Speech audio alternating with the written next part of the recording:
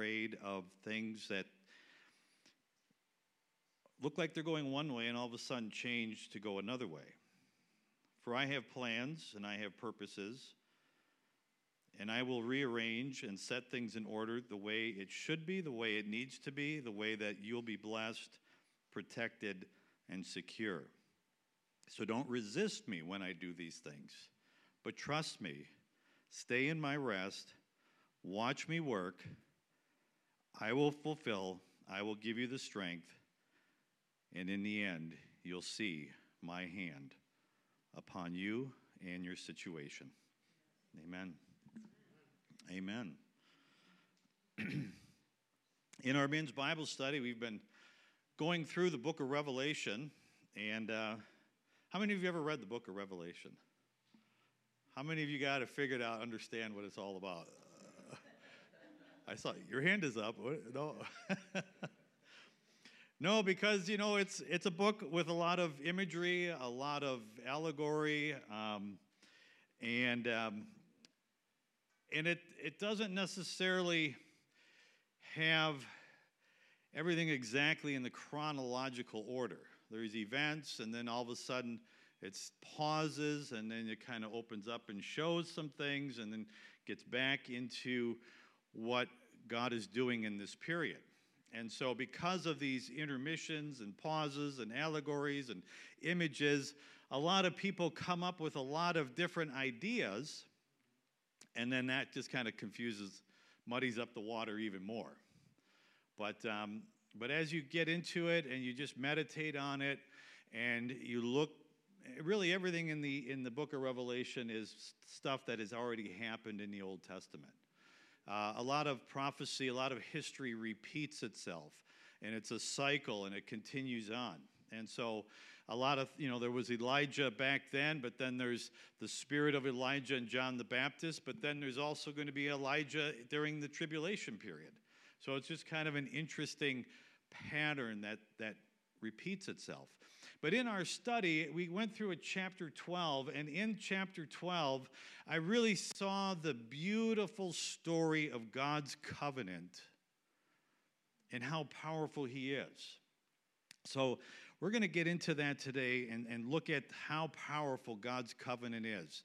And I hope this will encourage you today, because even though a lot of it pertains to Israel, God has a covenant with us. We're in a covenant relationship with God.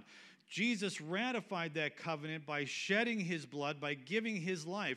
He was the greater one. He's the one that enforces it. That's why it's called the New Testament, or the will, because he's the one with all of the resources. He's the one with all the provision, and he's the one that says, I'm going to give you this when I die. And of course, he died, but then he rose from the dead. And he rose from the dead so he could make sure that everything that was in the covenant, everything that's in the New Testament is being enforced, it's being given out to you, it's being provided to you. But it doesn't mean it just automatically comes easy peasy, lemon squeezy.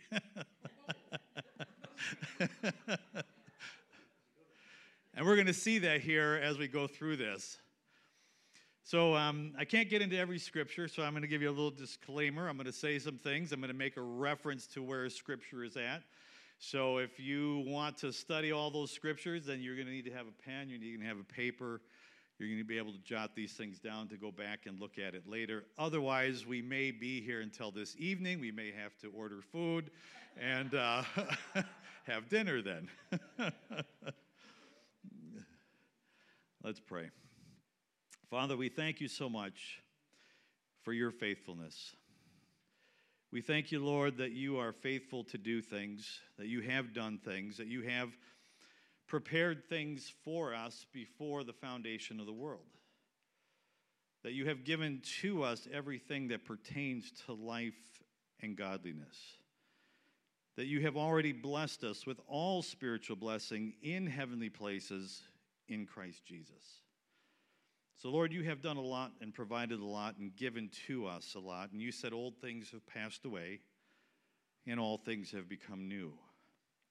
So, Lord, we thank you that that's what we have, That's where we're at. And that's who you are and what you've done for us. And so, Lord, we thank you for that. And Lord, I ask right now that a spirit of faith would just be released, because you said that you have dealt to every man the measure of faith. And so you have already given to us a spirit of faith. And so I pray right now, Lord, that that spirit of faith would just be bound to our hearts even stronger than ever before.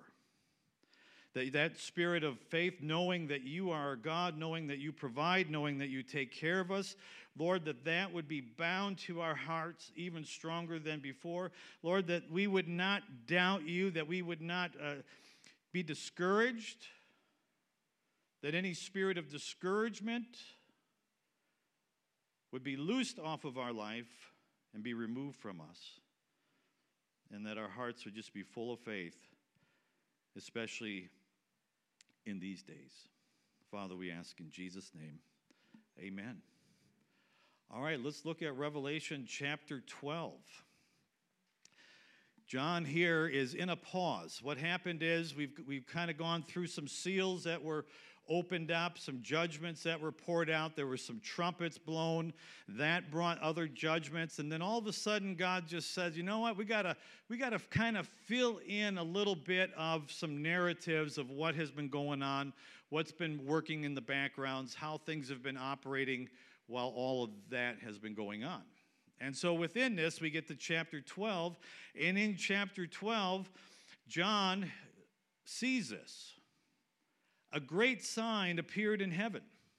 A woman clothed with the sun, with the moon under her feet, and her head a crown of 12 stars. She was pregnant and was crying out in birth pains and the agony of giving birth. And another sign appeared in the heaven. Behold, a great red dragon with 7 heads and 10 horns. And on his heads were 7 diadems or crowns. And his tail swept down 1/3 of the stars of heaven and cast them to the earth. And the dragon stood before the woman who was about to give birth, so that when she bore her child, he might devour it. And she gave birth to a male child, one who is to rule all nations with a rod of iron. But her child was caught up to God and to his throne. And the woman fled into the wilderness, where she has a place prepared by God, in which she is to be nourished for 1,260 days.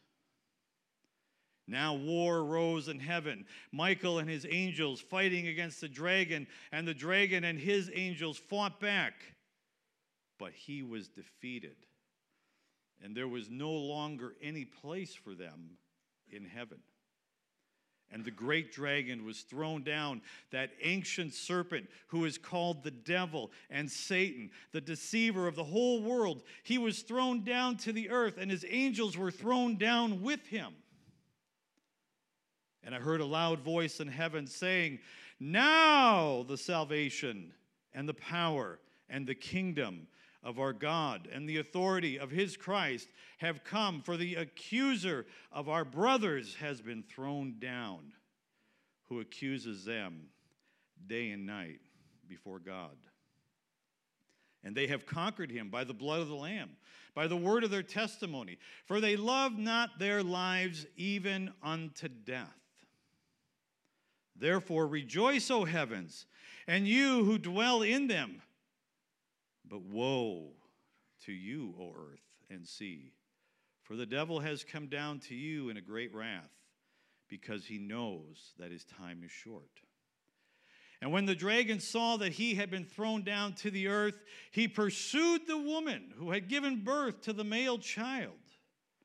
But the woman was given 2 wings of a great eagle, so that she might fly from the serpent into the wilderness, to a place where she is to be nourished for a time and times and a half time. And the serpent poured water like a river out of the mouth after the woman to sweep her away with a flood.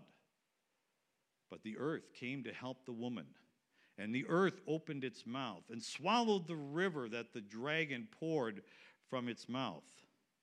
Then the dragon became furious with the woman and went off to make war on the rest of her offspring, on those who keep the commandments of God and hold the testimony of Jesus.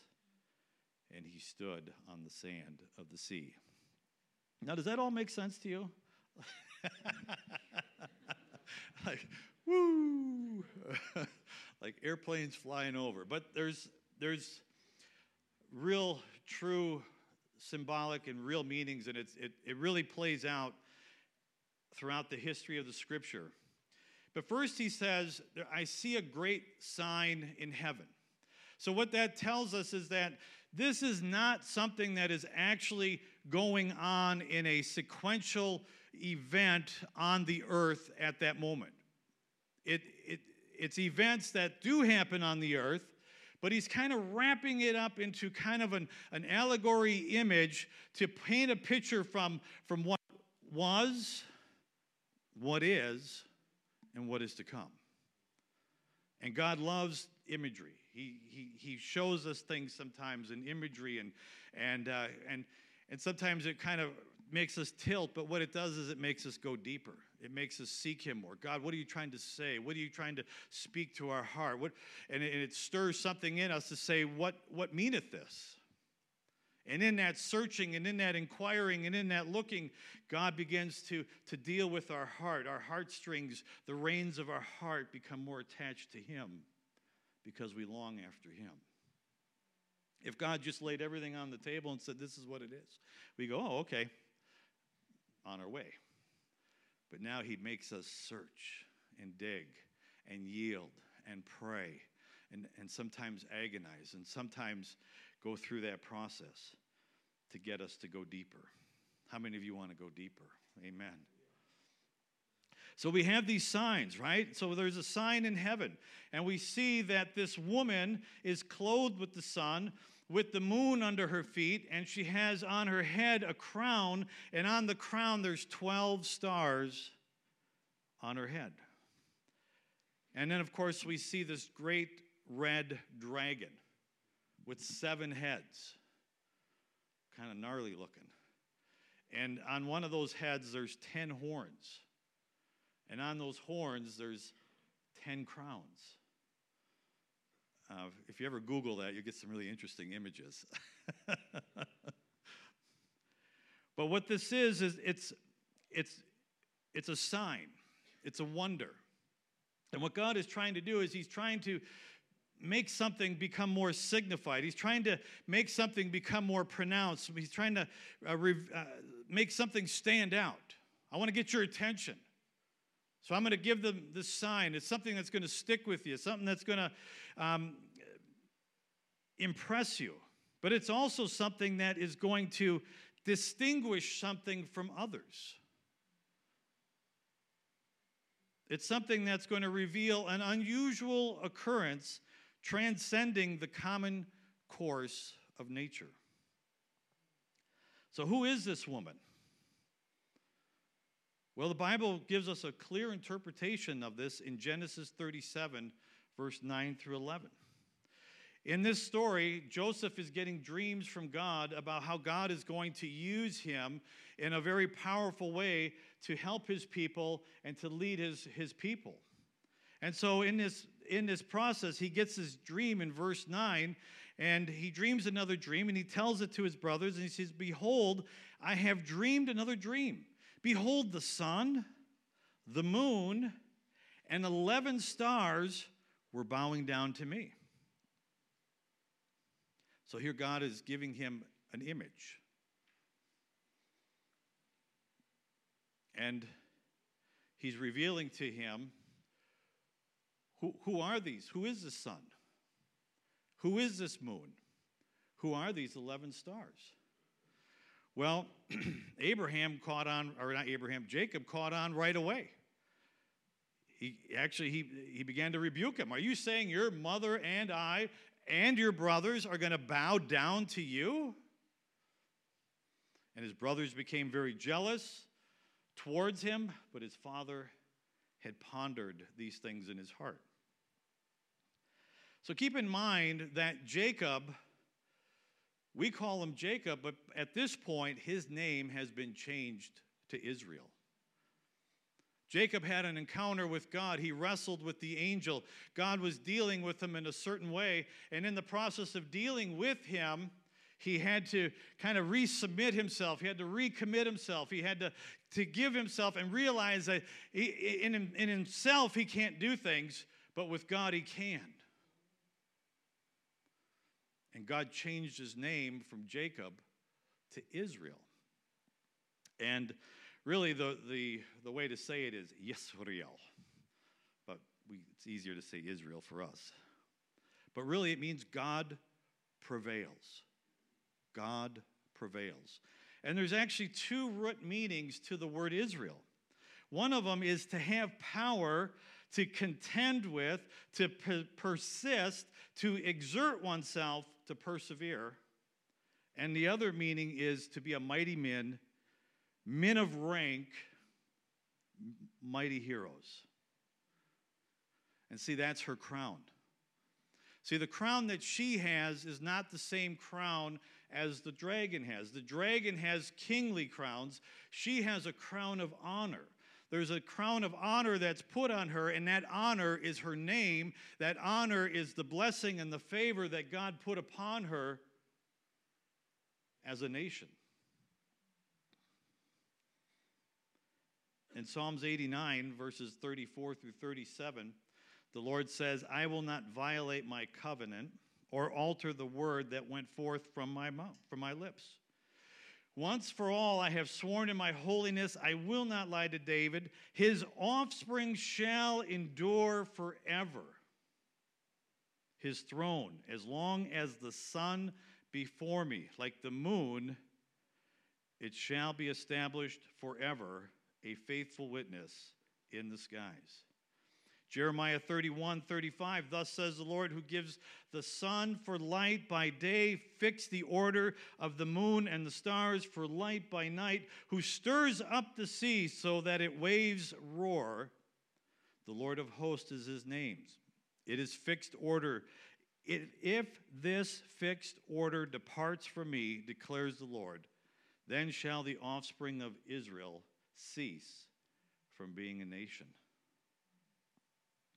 So no matter what has gone on with this nation, God is saying, listen, as long as when you get up in the morning and you see the sun go up, or at night when you go to bed and you see the moon and the stars, as long as you see those two ordinances, as long as you see those two events, Israel will always be a nation.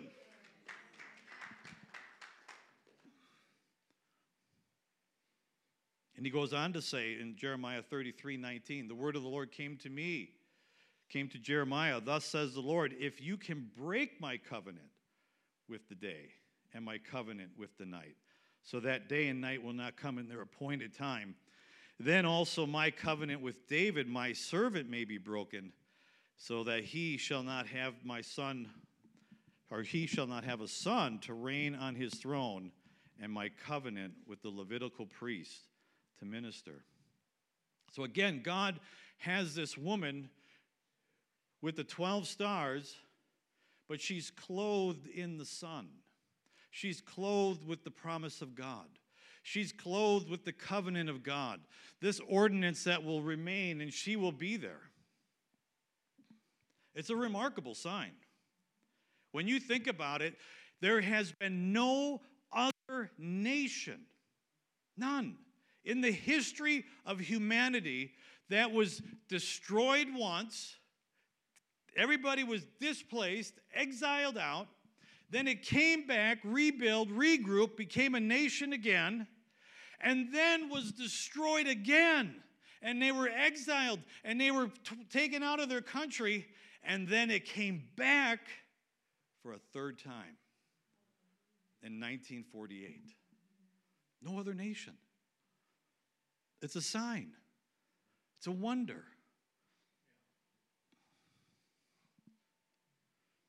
But it shows us how faithful God is. That He, no matter what it looks like, no matter what you're going through, no matter how difficult the situation is, if God's word has promised you something, if God has spoke something to your heart, it's yes and amen. And no matter what, you can't give up. The problem is you can't give up. You got to be Israel. You got to prevail. The problem that things don't work out or come to pass is that sometimes we give up. But as long as we don't give up, God will never give up.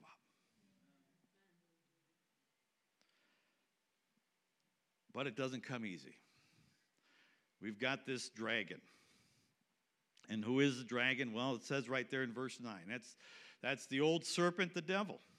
He deceives the whole world. And of course, we get a picture of him here and how that he led a rebellion. His tail swept a third of the stars. He led a rebellion in heaven against God. He took about a third of the angels with him. They rebelled against God. They had to get kicked out of heaven, sent down to this earth, and they operate in the earth, and they operate in the second heaven, or the heavenly realm above the planet. And that's where they operate. That's where their shop is, at least for now. It's going to change. There's going to be a change. And so we see a picture of this. And what are these 7 heads? Well, in Revelation 17:10, it says there are 7 kings. So the 7 heads represent 7 kings or 7 kingdoms. And it's interesting what the angel says to John. He says, 5 are fallen, 1 is, and the other is yet to come. So when you look at where John was at, he was writing this in about 95 AD. In 95 AD, the kingdom that was prevailing was Rome. So Rome is that 6th kingdom. 5 had fallen, 1 is Rome, and 1 is yet to come. Now, what makes one of the kingdoms of the past become a head of the dragon is a couple things. One, it is a world-dominant power that no one else could overthrow. Right now, we live in a realm of superpowers. We have China, we have United States, Russia, Great Britain. And so, none of us are like higher than others that we could, overthrow one. We've all got nukes, we all got bombs, we can all decimate each other if we wanted to. But back then, you had the dominant kingdom. There were other kingdoms out there, but they weren't powerful as that dominant kingdom, and they did not rule over the Jews. That's the differentiation between who is a dragon head and who is not. So you go back, what was the first king or kingdom that ruled over the Jews? What was Egypt? They went down there through Joseph's dream. They went down there. There was a drought going on. They had to survive. Here comes Jacob and his sons, and they find out Joseph is the lost brother that they sold to the Midianites. It's a great reunion, wonderful story about forgiveness and restoration.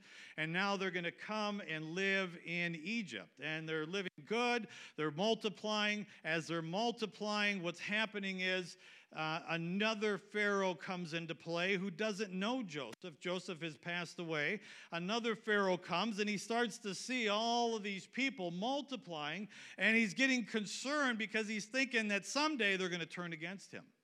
Satan's manipulating something in his mind, putting a fear, putting a worry, and so they start to treat him bitterly.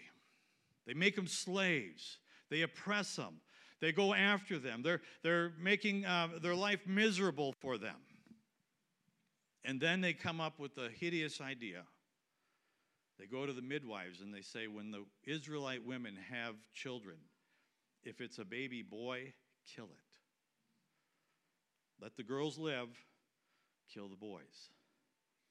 Well, God got a hold of the midwives right away, put the fear of God in them, and they couldn't do it. And Pharaoh got mad at him, and he said, why aren't you doing this? And they said, well, because those Israelite women, they're hardy women, and by the time we get there to help them deliver, their baby's already born and gone. That was their story. Good story, right? But the Bible says that God blessed the midwives for not doing that. He took care of them. Then Pharaoh went on to tell everybody, every Egyptian, he said, listen, if you see an Israelite having a baby and it's a boy, throw it in the Nile River. So, that was the first genocide. Interesting little thought here with this. They didn't want to kill the women. They wanted the women to live. They didn't want the men to live. Satan has an evil plan. And his evil plan is really an attack against the seed of the righteous. As a matter of fact, when Adam and Eve sinned, what did God say to the serpent? He said, I will put enmity. I will put a war. I will put a battle. I will put a struggle between your seed and the woman's seed. And ever since then, Satan is on a seed war. He's trying to destroy the seed of the righteous. He's trying to plant evil seeds into the lives of people. And he got really good at this in Genesis chapter 6. Have you ever read Genesis chapter 6? It gets a little bizarre.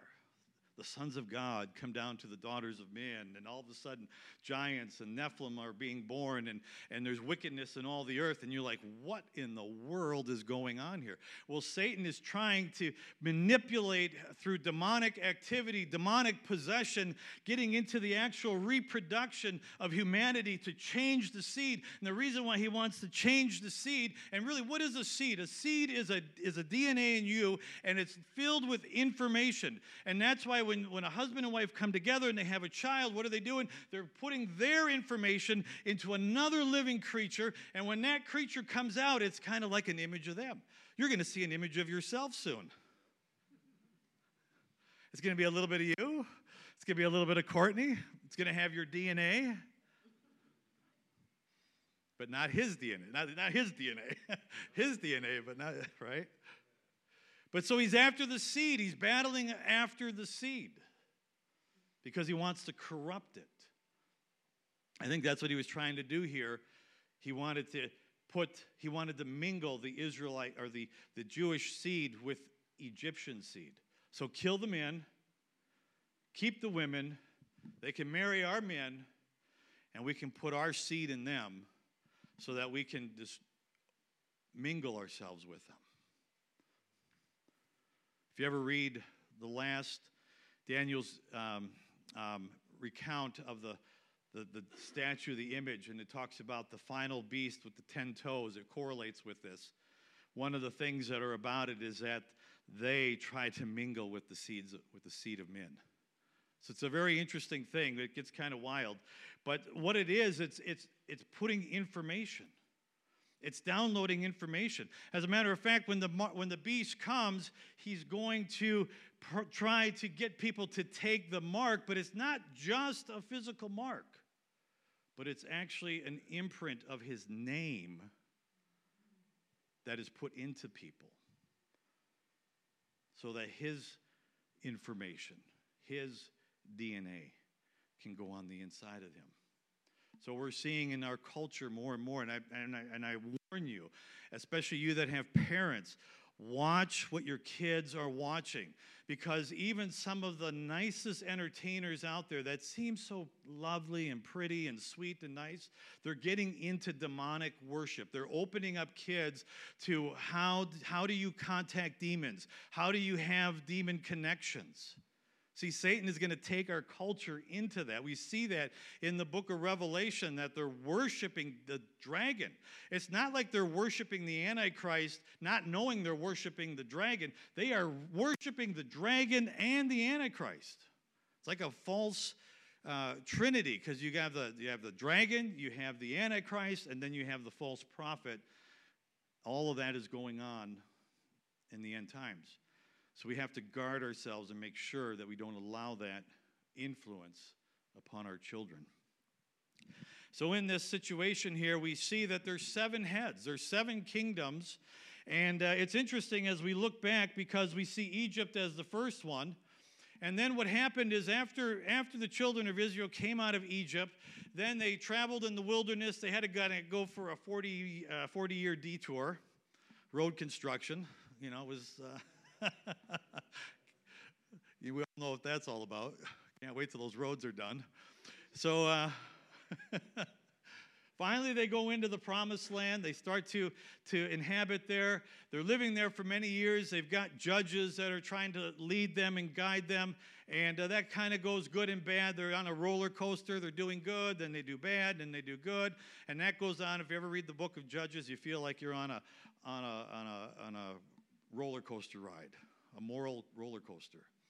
But then they finally get some kings going. They got Saul, then they got David, then they got Solomon. And so now they have some kings going, but then they have some contention within them. And they actually split into 2 kingdoms. You have the northern kingdom, which is 10 tribes. And basically it's the 10 tribes except for Judah and Benjamin. And then you have the southern kingdom.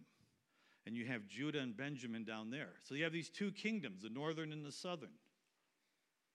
And so then, as they're going on that way, of course, they're doing idol worship and whatnot. But then there's this country, this army, this nation called the Assyrians, and they come in and they overtake the northern kingdom. And they exile them away. The Assyrians were the most brutal of warriors.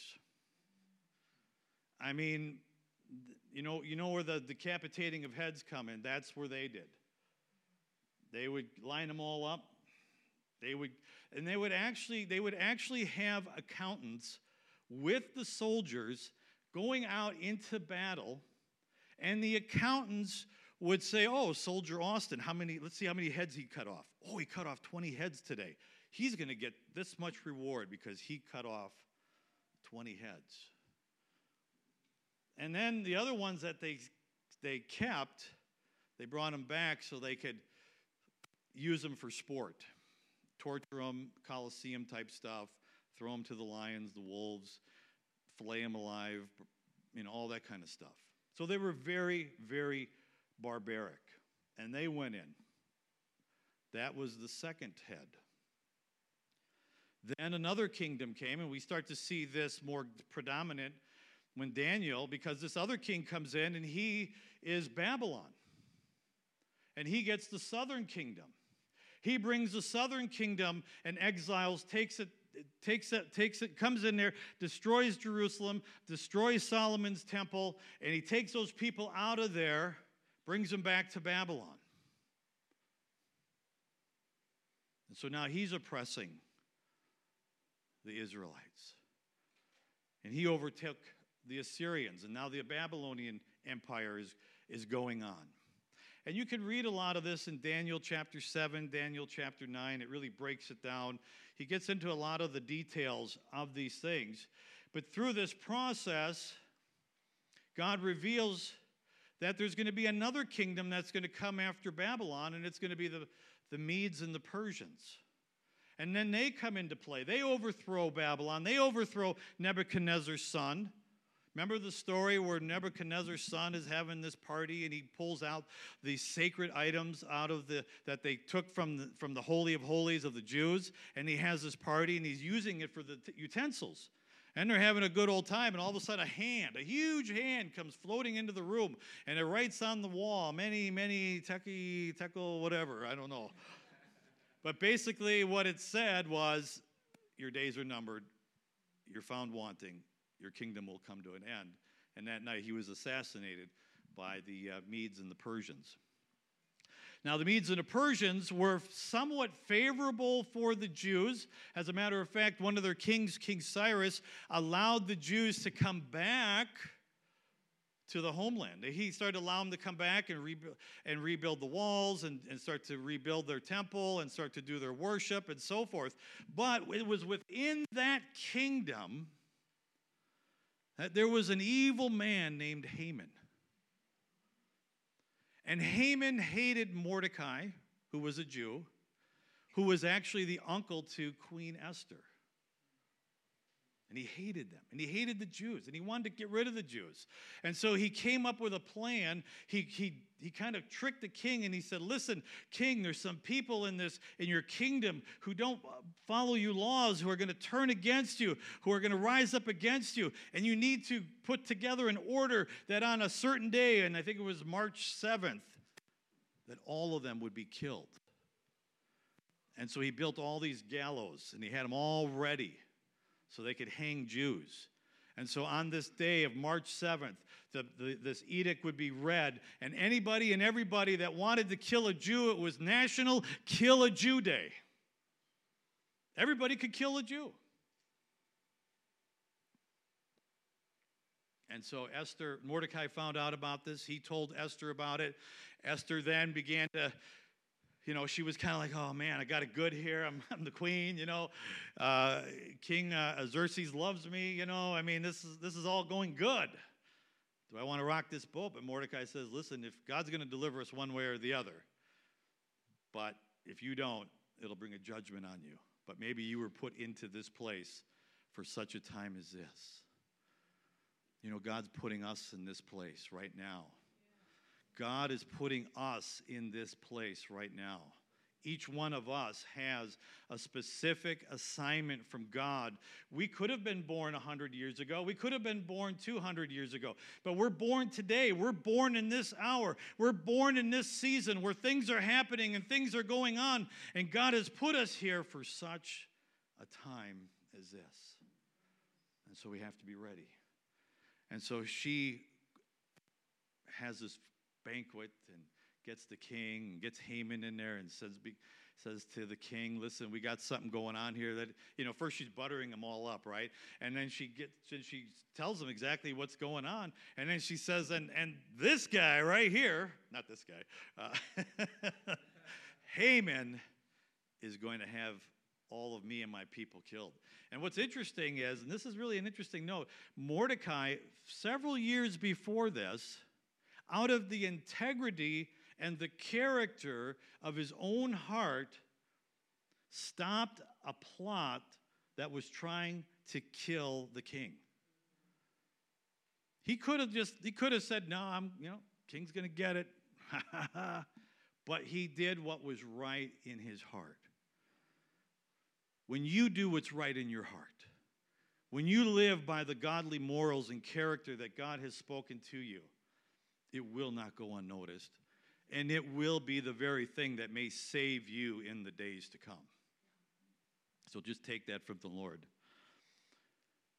And so when it was brought to the king's attention that Mordecai was this man who saved him from a plot to kill him, and that this was an evil plan, he turned around, he took Haman, put him in the gallows, hung him. He hung his 10 sons, and then he reversed the edict, and he said, the Jews have a right now to stand up on March 7th, and they can defend themselves, and they can kill anybody who tries to come after them. And so here comes March 7th, the Jews come together, and over 80,000 enemies of the Jews were killed on that day. But God preserved them. See, there's that war going on between the dragon and the woman. And that was one of the heads of the dragon that was trying to devour. After the Medes and the Persians, here comes Greece. Greece comes along, and they take over. Now they're the ruling power. Interesting, Greece was kind of a hodgepodge a little bit. It had Alexander the Great, who conquered the known world. By the time he was 30 years old, he didn't know what to do, and he just said, I'm done. But then his 4 generals took over, and there are other kings. But there was one king that came up out of the Greece Empire, Antiochus Epiphanes. I don't know if I said that right or not. It's good? Okay. He's called the Little Horn.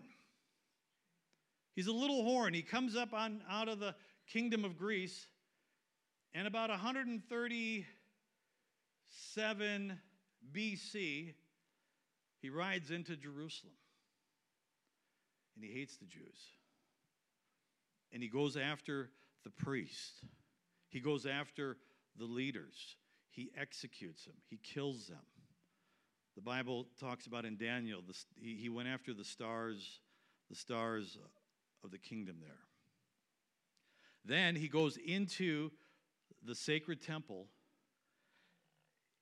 He sets up an altar for Zeus. Zeus is the god of gods. He's the king god to the Greeks.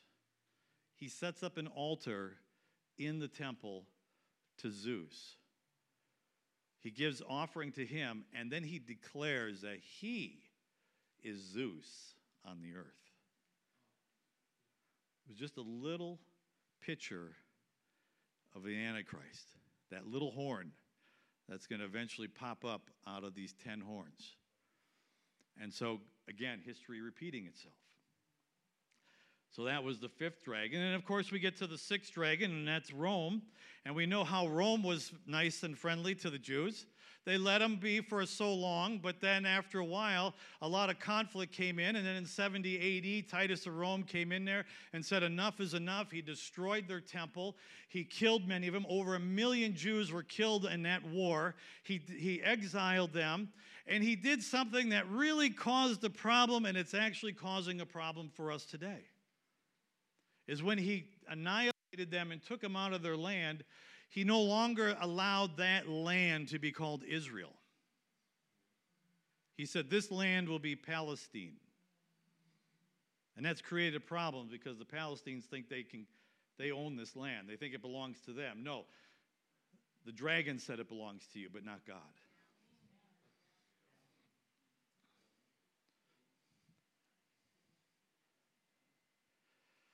So this woman, you can see, she's this woman clothed with the sun, standing on the moon with the 12 stars. She's pregnant. She has this man-child in her who's going to rule the world with a rod of iron, but she's having a rough pregnancy. Have any of you women ever had a rough pregnancy? It says in agony and pain. She was going through a rough one. All these things were trying to come against her, trying to kill her. And then when she finally gives birth to that man-child, oh, what a beautiful Christmas morning it was. The angels were in the sky singing, and it was just glorious, the shepherds and so forth.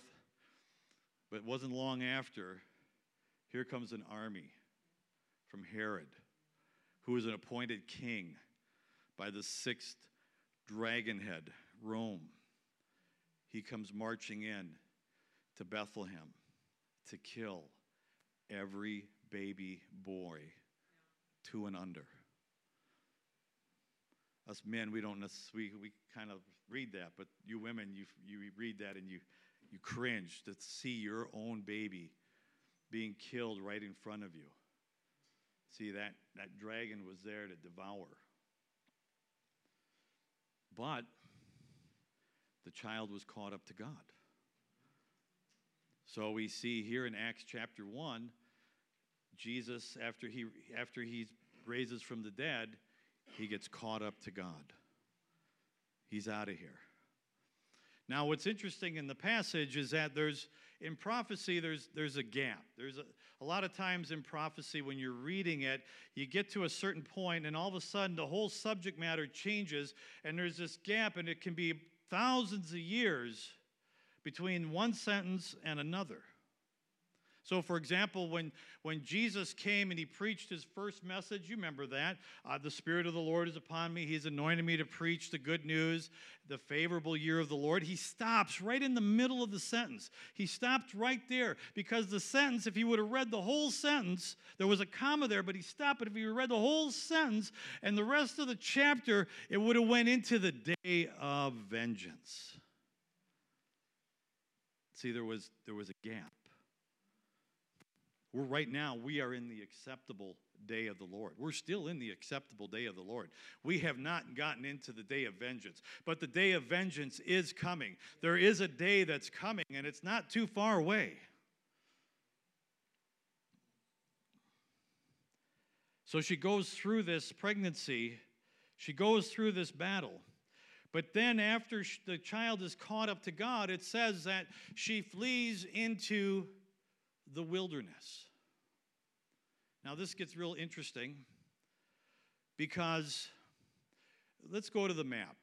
Can you give me the map of Israel right now? It's the one that shows Israel in the lighter tan color and then, okay, perfect. So this is Israel right now. Now, if you look a little bit above the E, you go up a little bit and you'll see Jerusalem. You see that star? That's where Jerusalem is right now. Now, you see that gray all around it? That's the West Bank. Okay? That's not friendly territory. That's a lot of Muslim in there who hate Jews. And then, of course, you've got Jordan all along on the west. You got Syria up on the top, Lebanon, you see that way on the top. All of that is hostile territory, okay? Now if you can go to the other map with the mountains. All right. So you don't see where Jerusalem is, but you see the Dead Sea. If you go a little bit to the left of that, kind of close to where Mount Zion is, that's about where Jerusalem is. Now, you have a mountain section there, Mount Olivet. That's where Jesus, Matthew chapter 5, the Mount of Olives, he gave the sermon there. You have Mount Moriah. You go up further, there's 3 mountain ranges there. You got Mount Ebal in the middle. That's where Moses got the commandments from God. That's where he visited with God and gave him the law. And they would stand on that mountain and read the law out over the valleys. It was pretty cool. So just keep that thought in mind here as we're going to, I'm just going to kind of jump towards where we're at right now because right now there's 3 major battles that are going to come against Israel. There's one that's identified in Psalms 83. In Psalms 83, this battle is predicated on we want to cut off Israel from the earth. We want to cut them off. That's why we're fighting them. Then later on, there's another battle that Ezekiel 38 talks about, and it's the war of Gog and Magog.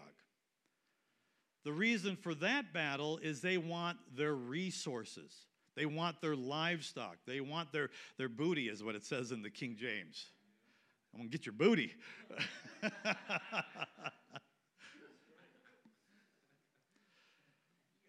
Many Bible theologians don't know where to place that. They don't know if it's before the tribulation or during.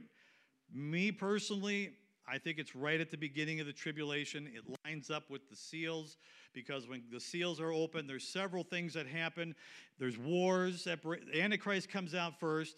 Then after him, peace is taken from the earth. There's a lot of wars going on. Then after that, there's rationings. All of a sudden, a wheat will cost a day's wages. And what's interesting in that, if you've ever read that, what it says in that passage is that when this scarcity, when this lack hits the earth, it cannot touch the oil and the wine. And if Israel is doing good, they're a representation of God's oil and wine throughout the Scripture. It's His vineyard, it's His oil, it's His anointed ones. And so if they're doing okay and the rest of the world is going through a struggle, especially the kingdoms to the north, and the kingdoms to the north, we get into Iran, Iraq, Turkey, and Russia. And we're seeing through the Ukraine war now, Russia is becoming united with Iran. They're sharing weaponry. Russia's using Iran's drone technology in their war against the Ukraine. There's oil that they're using, and of course, Iran would love nothing more than to have nuclear technology from Russia to help them kill the Jews. But what's interesting in this Gog and Magog war is that they really don't want to go into battle. God has to put a hook in their mouth. He has to drag them out. He has to make them go beyond what they really want to do. But they go ahead and do it because they want their resources. And when they come after them, God supernaturally attacks these armies. He attacks them with earthquakes, rain, hail, fire. It's just crazy. And when you read at some of the seals that God begins to release, it matches up. And then also, which is kind of interesting, is during the first part of the tribulation, there's these two guys. They're called the two witnesses. And they're protecting Israel, and they're preaching the gospel. And while they're preaching the gospel, if anybody tries to come against them, they can call fire from heaven. They can release plagues on the earth. They can stop rain. They have control over the weather. And so they can do these things because of the authority that God's given them. So if this army tries to come and attack them during this period of time, they have the supernatural power to stop it. And what's interesting is when this certain earthquake goes off, it's the sixth, I believe it's the sixth seal that is released. When this earthquake goes off, the people of the earth know that this is the wrath of the Lamb. And in Ezekiel 38, when God steps in and he supernaturally protects Israel, they say the same thing. This is the wrath of God has come upon us. So it's interesting. There's a lot of correlation. So that's kind of how I look at it. And of course, the last battle, the final battle, has a whole different reasoning that's happening, and that is the Battle of Armageddon. That's the battle where Satan has finally created an army, manipulated mankind, mingled his seed with them, and now he has an army that he feels he has a fighting chance, and he's going to go to Jerusalem, and he's going to fight the one riding on the white horse, the Lamb of God. And it's kind of interesting on that one because Jesus just comes down there and just breathes a little and says, round these two guys up, let's throw them in the fire, party over. So there's not a whole lot of big climatic, to do on that one. It's a quickie roundup, if you will. And Jesus is just like, hey, this is how I do things. But what's important right now and where we're at and the reason why I showed you those maps is if you remember, Jesus told his disciples in Matthew chapter 24, he was talking about a parallel of two events. One, when Rome was going to come in and take over Jerusalem, the temple, and so forth. What's going to happen? But then he referenced into the future during the tribulation period. And he made a statement to him, and he said, when you see the abomination that brings desolation spoken of by the prophet Daniel, when you see that standing in the holy place, run. But he says, run to the hills.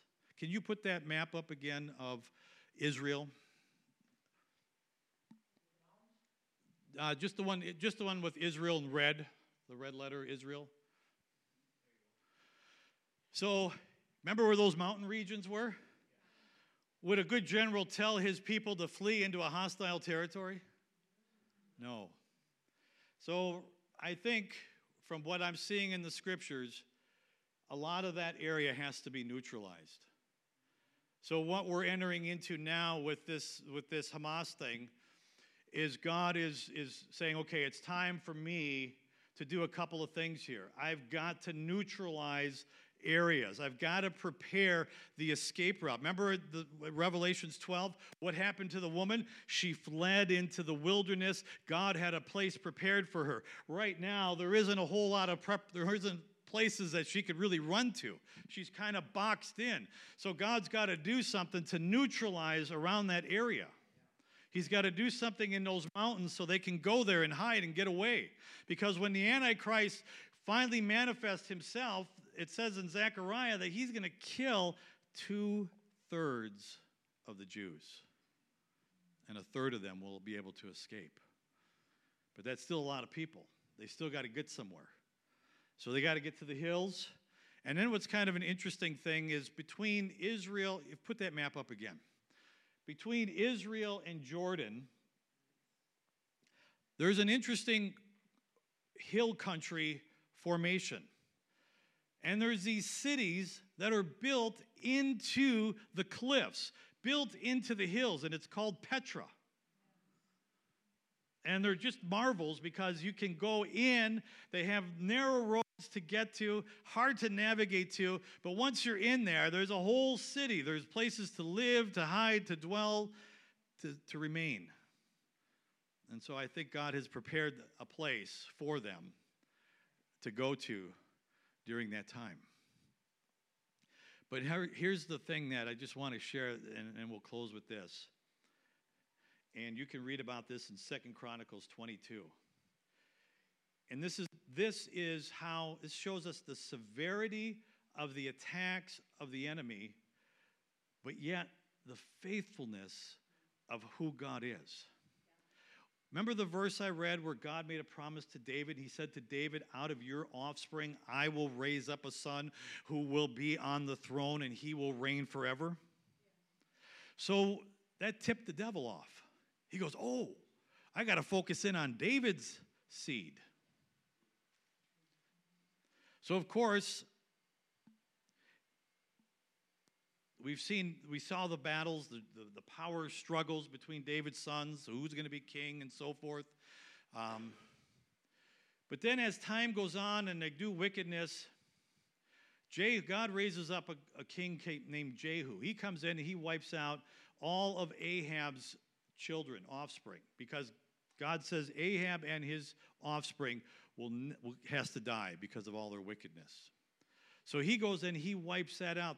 That's the northern kingdom. But the southern kingdom, the kingdom of Judah, where David is out of, there's a king, and his name is Jeroboam, and he's on the throne, but he dies. But he's got sons. And he's got grandsons. But his wife, Athaliah, she becomes the queen. And she's like, I don't want to give up my queen. I want to be in control. I want to be in power. And she was so wicked that she killed her sons and her grandsons. And she was going by executing them one after another. And Jeroboam's sister saw what was going on, and there was little Joash. And she got him, hid him in the temple with the priest, saved the one and only offspring of David. It came down to just one child. If she could have killed him, David would have had no offspring. Amazing. You know, I just feel like to tell you, no matter what you're going through, it may look like there's only one string. You know, we were worshiping the Lord today, and I saw a string, a very thin, frail string. And I knew it had something to pertain to this. But sometimes when you're going through things and you're just holding on by a little string, it just seems like you got a little thread that's not completely gone, it's not broken, but you just got a little string. Hang on to it. Because God's covenant, He is faithful. He watches over His word. He will perform it. He will make it good. He will bring it to pass. That little boy was preserved. He grew up to be a king. He had children, grandchildren, and the lineage of David lived on. Because God is faithful. Amen. No matter how gnarly the seven-headed dragon with 10 horns looks, God is faithful. Amen. Let's pray. Father, we thank you for today. Lord, we thank you for your hand upon us. We thank you, Lord, for your grace that you're working and moving and doing in our midst. And Lord, we lift up Israel to you right now. Father, we thank you for Israel. We thank you, Lord, that they endured such agony throughout their pregnancy of Jesus and the promise of the seed that you gave to Abraham that birthed in them a pregnancy, Lord, of the man-child. Father, we thank you for them. We thank you, Lord, that you preserved them, that you helped them, that they didn't give up on you, God. Even though there's worldly influences in there and they haven't done the right things, Lord, that there is a persistence and a prevailing that you have preserved in the heart of those people. And so, Lord, we pray a hedge of protection over them. We pray, Father, that you will help them to do the things they need to do to prepare for what is yet to come. Give them wisdom, give them direction, protect them from attacks and onslaughts and things that would hinder that. And help them, Lord, to just turn their hearts to you, Lord. To just turn themselves to you, to repent, to call upon you, to seek after you, to acknowledge you, that you alone are God. And Lord, that you would send laborers into their midst to share the gospel, that many of them would come to you, that there would be a spiritual awakening and a revival that would spread through those Jewish people, Lord. Or the seeds that are going to be planted, Lord, so that when the witnesses come, when the 144,000 come and begin to share the gospel, when the angels fly in the sky and share the gospel, Lord, all of that will take root and manifest salvation in their life. And so, Lord, we thank you for them. We pray your hand be upon them, your peace be upon them, Lord, that you continue to guide them through this and help them, Lord, to not give in to wickedness or evil, but, Lord, just to do things in a righteous, honorable, dignified way. Father, we ask for that in Jesus' name. Amen. Amen. All right, well, we got a full one here. Praise God.